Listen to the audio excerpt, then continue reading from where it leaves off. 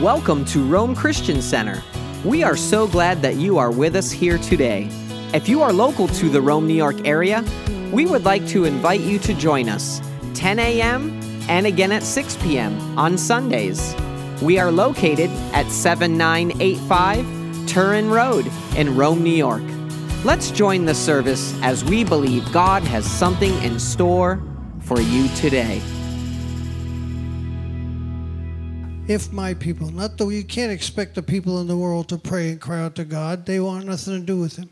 But there's enough people in this country, in this land, that if we would just come together, not in one place, but in our hearts, in unity, and cry out to Him. And I believe there's many, many Christians that are crying out to God for a move of His Spirit, for a change, for righteousness to come, for God to have His way, for whatever, however you want to put it.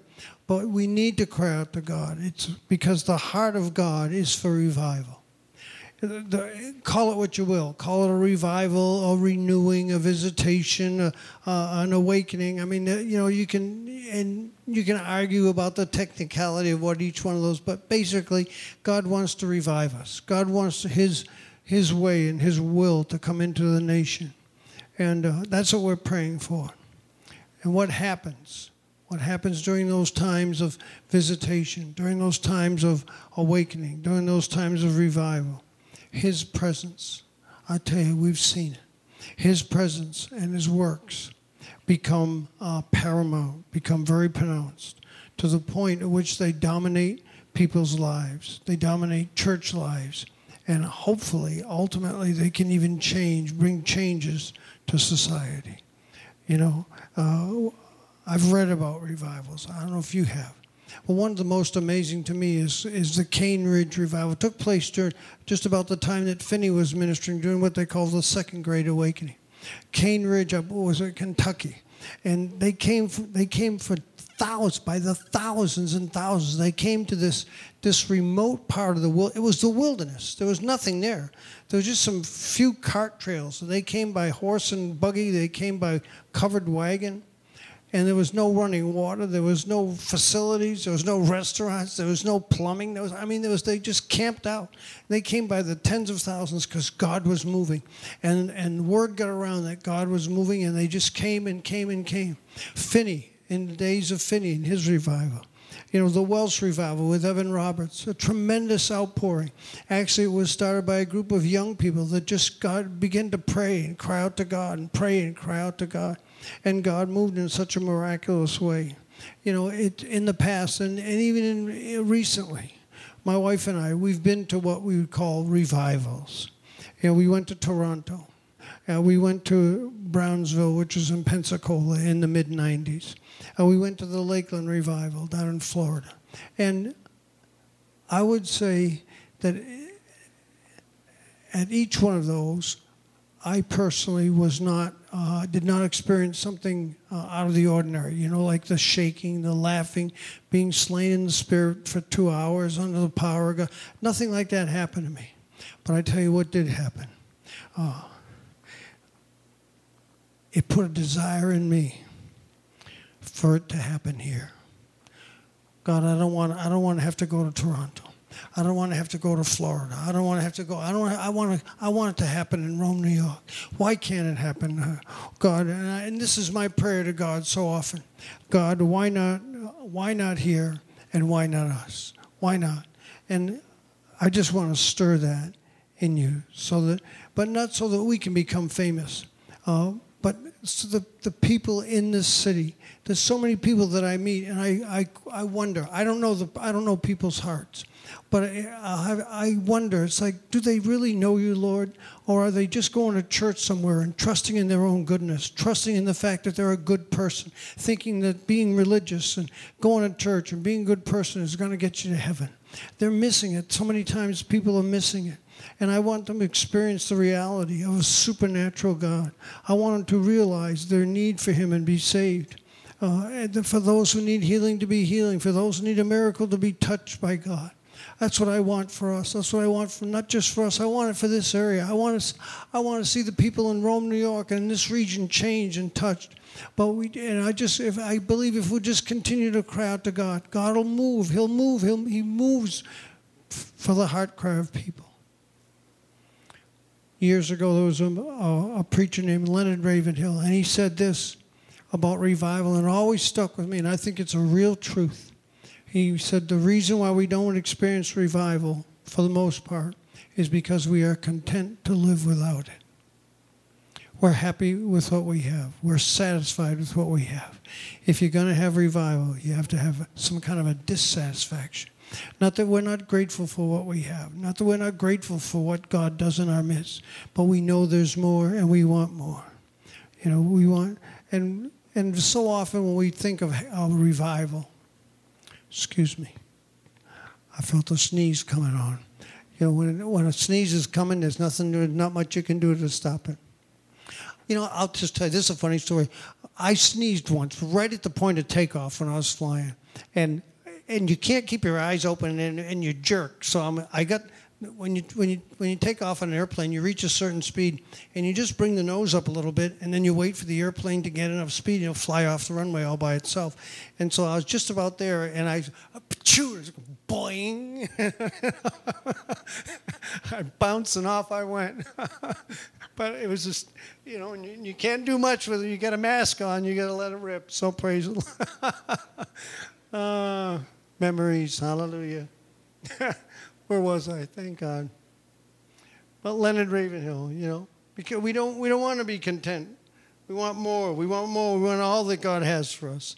When we picture revival, we picture like full-blown a revival, like multiple meetings, manifestations of the Spirit, healings, miracles. But I'm not so sure. I mean, a revival can just kind of all of a sudden happen, boom, like it did in Toronto and other places. But sometimes I feel like God, when we're believing for revival, it's like God plants a seed in us. It's like somebody said, we're asking God for an oak tree. God gives you an acorn, and then he sees what you're going to do with it. What are you going to do with it? Are you going to plant it? Are you going to nurture it? Are you going to pray? Are you going to continue to cry out for Him? Are you going to have this? It starts with a desire for change. Kind of a bit of a frustration with, church as usual. Again, we're thankful for what we have. I'm very thankful for the people of God in this church. I'm so grateful. I really am for what God's done in our lives, in our marriage, and with our children. I can't tell you how grateful I am, but I just feel like, God, there's more. And God is watching us to see if that will allow that desire to cause us to pray and to pray and to pray and to pray. Will we respond to that tug of the Holy Spirit? Will we respond? It's creating a desire in us to just totally sell out to Him. That's how it starts. It starts with a seed. And God wants to come and change everything. Hallelujah. And always remember this. When revival breaks out, people tend to focus on the manifestations. But it's not about the manifestations. It's about Him. It's always about Him. And something else, when a revival breaks out, you got to be real careful. You don't start thinking that somehow you're special, that we're special, that our church is special. Well, I tell you, we're not special. God is special. The only one who deserves the praise and the glory is God. Nothing happens without Him. Hallelujah. Thank you, Jesus. Hallelujah. And there's going to be, when revival breaks out, you have to understand, too, that there's always opposition. With down in Toronto and Pensacola, it was a lot of shaking, a lot of laughing. People didn't like it. In Lakeland, it was Todd Bentley, just his personality, just a very different kind of a person, characteristics. But people always come and complain, and people get blessed. Some people get blessed, and some people just come and complain. Hallelujah. Oh, Ramasakababienda. God, we desire you. We desire, Lord, for you to move in our midst. To move, Lord, to have your way. Hallelujah. But once you've tasted it, once you've tasted revival, I tell you, there's something that's in your heart that you just can't leave. In the parable in Matthew chapter 25 is the parable of the talents. The man was going on a journey, and he gave some money. He gave what they call talents to his servants. To one he gave 5, to another he gave 2, and to another he gave just 1. And excuse me. The one who he gave 5 made 5, and the one who had 2 made 2. But you know what I was thinking? In order for 5 to make 5, in order for 2 to make 2 more, you have to take a risk. But the one who had 1 was afraid to take a risk. You just wanted to protect what he had. And sometimes when revival comes, you got to be willing to step out and take a risk. You can't just protect it of what you have. You can't say, this is as far. This is as much of God as we want. We have to be ready to step out and do something that we've never done before. And God will bless it. Hallelujah. I watched a documentary the other night on monarch butterflies. I tell you, this is the most amazing thing I've ever watched in my life. A butterfly in and of itself, to me, is a miracle. Where a caterpillar crawls into a cocoon and comes out a butterfly, a whole different thing. That blows me away. But let me tell you about the monarch butterfly. It migrates to this mountainous area in central Mexico, like millions of them. They showed a picture. There's like they estimated 30 million monarch butterflies in this forest region. They all gather there. How they get there, God knows. I mean, they fly, obviously, but how they get there, God knows. But here's what happens. They migrate from Mexico to Canada. But they can't do it in one generation. It takes 4 or 5 generations for them to get from Mexico to Canada. The one generation is born, it becomes a caterpillar, it turns into a butterfly, and they only live for about 2 or 3 weeks. So they go as far as they can, and then they die. They mate, they reproduce, they die. The next generation goes a little bit further. The next generation goes, and finally, by the 4th or 5th generation, they're up into Canada. Now, the generation that's born in Canada, go figure. I don't know how evolutionists figure this, how can I explain this. The generation that's born in Canada is just a little bit bigger, but they're genetically different, and they're strong enough to make the trip all the way back to Mexico.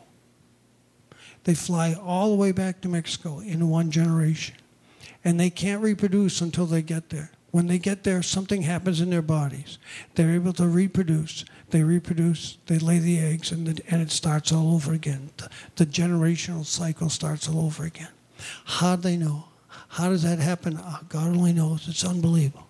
That each generation would know, for 4 generations would know to keep flying north, and that one generation would know to fly south and find its way back to that same area of mountains in Mexico. But what that is, it's a multi-generational migration. And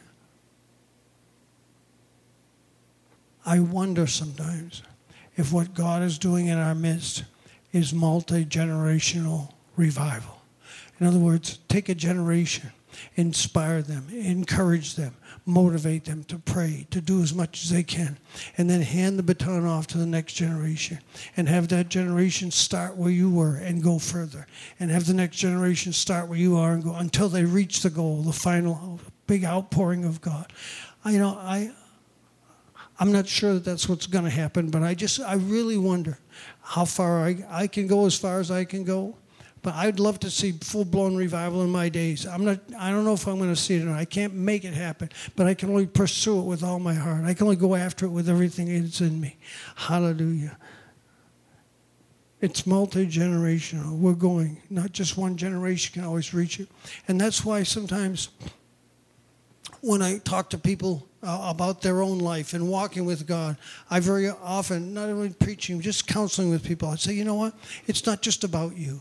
Your life with God, your walking with God, it's about your children, it's about your grandchildren. It's about them finding God because of you and knowing God and ending up in eternity in heaven instead of hell because of your influence, because of the life that you lived. That's why I want to take it. I want to go as far as I can go with God. Our children, our grandchildren need to be living knowing that there's a destiny that they have in God because they're part of this church, because they're part of this family. Not that they all have to be, I'm not saying they're all going to be in ministry. I don't think they should be. I don't think they're going to be. But they have a part to play in what God's doing in the earth. In Proverbs chapter 14,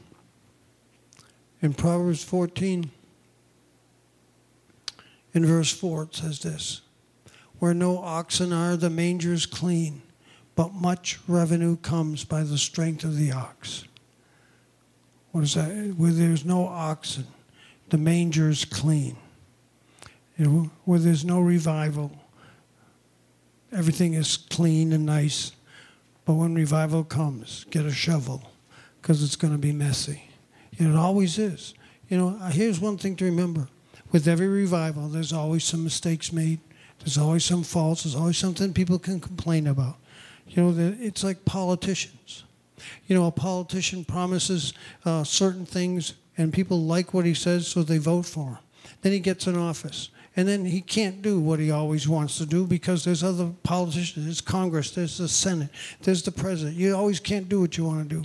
And next time you're up for election, people can pick you apart. They say, well, you said this and you didn't do it. You said this and you didn't do it. And I thought, yeah, when you get elected, it'll be the same thing. You said this and you didn't do it, and you said this and this. So there's always fault finding. There's always something you can find fault with. The key is when revival comes, will I focus on the faults? Will I focus on things that are wrong? Not that we shouldn't address them. The leadership will address them. But will I be so hungry for God that I just want to say, God, I just want all that you have for me. No matter what it takes, no matter how far I have to go, I'm going to serve you, Lord. I'm going to go after you with all of my heart.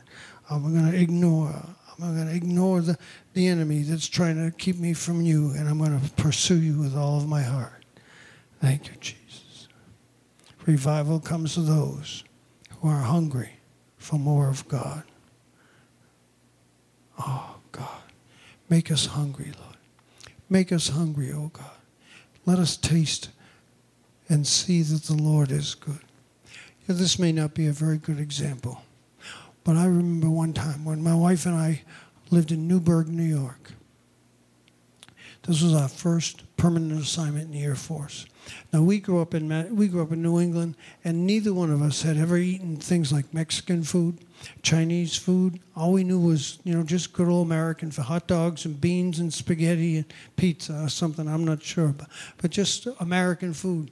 And when we were in Newburgh, New York, we met some friends, and they invited us over one night for a party, and they served some Chinese food. And my wife and I, it's like we put it in our mouth. It's like, oh my God, where have you been my whole life? It's like once we tasted it, it did something. We couldn't just put it aside and say, that's it, I'll never eat, I'll never do that. No, it's like, I want to do it again and again and again.